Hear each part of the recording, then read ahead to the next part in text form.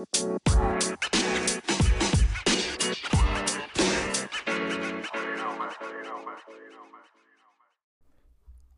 and welcome back to Complexity Unpacked. This is our 7th episode in the Ethics Unpacked series, and today we're going to take a look at virtue-based ethics as proposed by Aristotle and Confucius. So this theory primarily focuses on the actor, right? The person in question. And Aristotle is a key influential thinker on the subject. He would argue that the most important aspect to leading an ethical life is to be a virtuous person. He was more concerned with character and less with actions and rules. So I guess everything for him followed that if a person was virtuous, then their actions would be virtuous and the rules they followed would be virtuous. So he starts with the character. Virtue ethics emphasizes that character, whether good or bad, defines a person. Keep in mind that the opposite of virtue is vice here. So we're talking about acting in a virtuous or a rightful way, and that's opposed to something else. Right? The end goal of a virtuous life is human flourishing, what Aristotle called eudaimonia, right? Meaning well-being. That's how it would translate nicely. But human flourishing or well-being was this ultimate state that we were trying to accomplish. It was the purpose of a life well lived, and it was the product of being good and living an ethical life. So, virtues, according to Aristotle, are reliable habits that are part of your identity, right? More specifically, these are habits that orient you towards what is good. Reliable habits can be good or bad.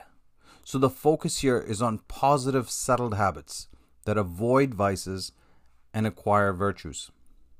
So being virtuous in this way would entail it being a permanent part of your identity, not something you can turn on and off whenever it suited you. It would not be situational, but rather it would be the underlying and constant motivation for all of your thinking, all of your action, and all of your reasoning. So based on this position, there would be no ethical free zones in society. Everything follows from proper motivation. So the virtuous person does not just think the right things, they also feel the right things and act in the right way. This means you cannot simply do what virtue demands, but you must internalize it and be motivated by it.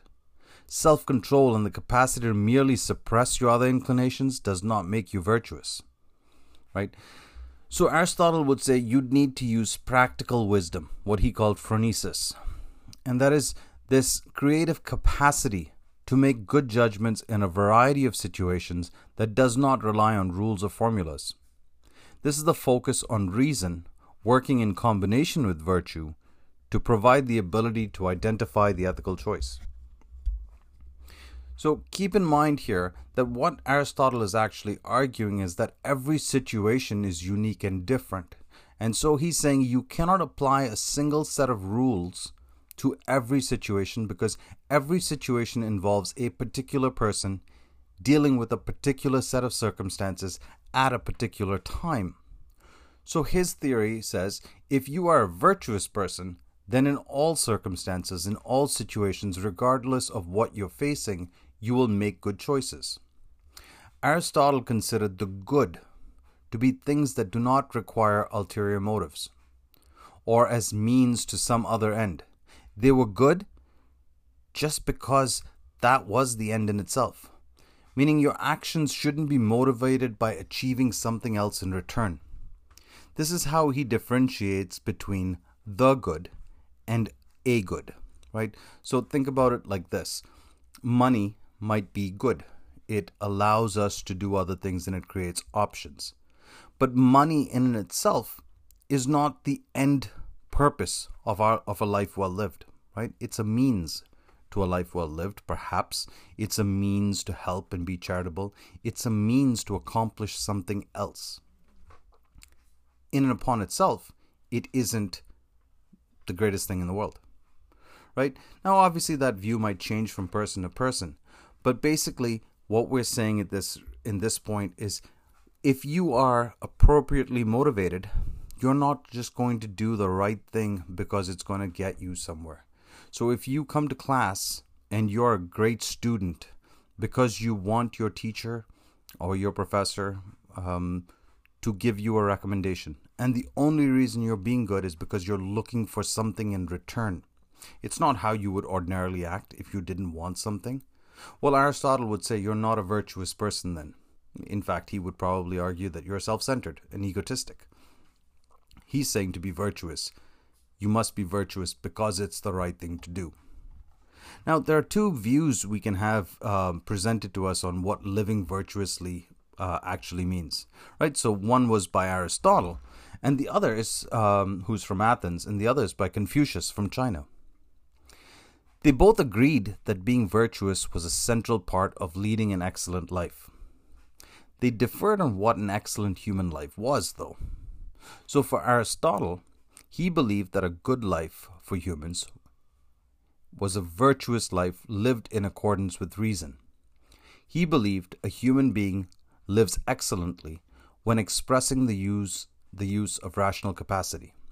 So this involves moderating our basic human instincts and developing the virtue of temperance, leading to better balance, right? So controlling those primal urges, if you will, and knowing how to act in the right way and not just giving in to our sort of natural desires. He believed that humans were social beings, and temperance accounted for the needs of other people. So when you take other people in consideration and you don't just prioritize your basic needs and your basic wants, then that enables reciprocity. So he called the virtues that referred to one's social life as moral virtues. But equally important, he believed that people needed to develop their intellectual virtues, such as wisdom, right, centered in human rational capacity. All of this required humans to think past the moment and look at the broader implications of the choices they were making. In Aristotle's view, moral virtues support the intellectual virtues, right? And Aristotle believed that being virtuous could not be done in the traditional way because the person had to be intrinsically motivated to want to be virtuous. You couldn't make someone virtuous. You can't just teach people how to do it because then their motivation for doing it would not be pure. Now, Confucius, on the other hand, was not opposed to reason. He just put a higher priority on the relational nature of human beings. So he too believed that humans were extremely social, right? So for Confucius, the good life is a virtuous life lived in harmony with one's social roles. Therefore, in his view, a person who is egotistic and selfish could never achieve real humanity, right? They would never flourish. They would never live virtuously. He believed that virtuous living starts in the family. He valued the virtue of diligence, which directed people towards understanding their various social roles and what they involved. For him, that primary means of socialization came from the family, and it was so instructive about how you would turn out. He probably went a little further than we would expect. He believed if you came from a good family, you had a much better chance of being virtuous. And if you came from a bad family, your likelihood of being virtuous was extremely limited. He believed that being an excellent human was synonymous with being an excellent community member. So he viewed the community and society as larger extensions of the family. For this reason, he puts a great deal of emphasis on early socialization within the family and considers it central to human development.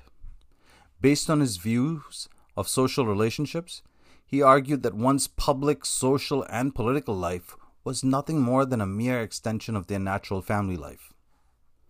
Now, Confucius also believed that teaching virtue was only possible if the student was motivated and driven to learn. So the two of them had that in common. But a key concept that both included in their respective philosophies was that virtue is a way of being that lies between two polar opposites, right? Both of which they considered vices. So if you will, it's the gray area between two extremes. So think about courage as a virtue, right? On the one extreme, you can be extremely cowardice, like you can be afraid of everything. And on the other extreme, you can have no fear at all, and so you act rashly in every given situation. Well, they would argue that being a coward was just as bad and just as much of a vice as being rash. Because when you're rash, you don't put wise judgment and practical thinking in all of your decisions. You just kind of run in. So courage would be the middle point between being rash and being a coward. And that's what they meant by virtue lies in the middle. They both would concur that being virtuous is a lifelong process. It may start with mirroring or mimicking the behaviors of role models, but that has to lead to an internalization of positive habits, which then requires constant practice. Because in the absence of constant practice, you wouldn't live virtuously in a consistent way.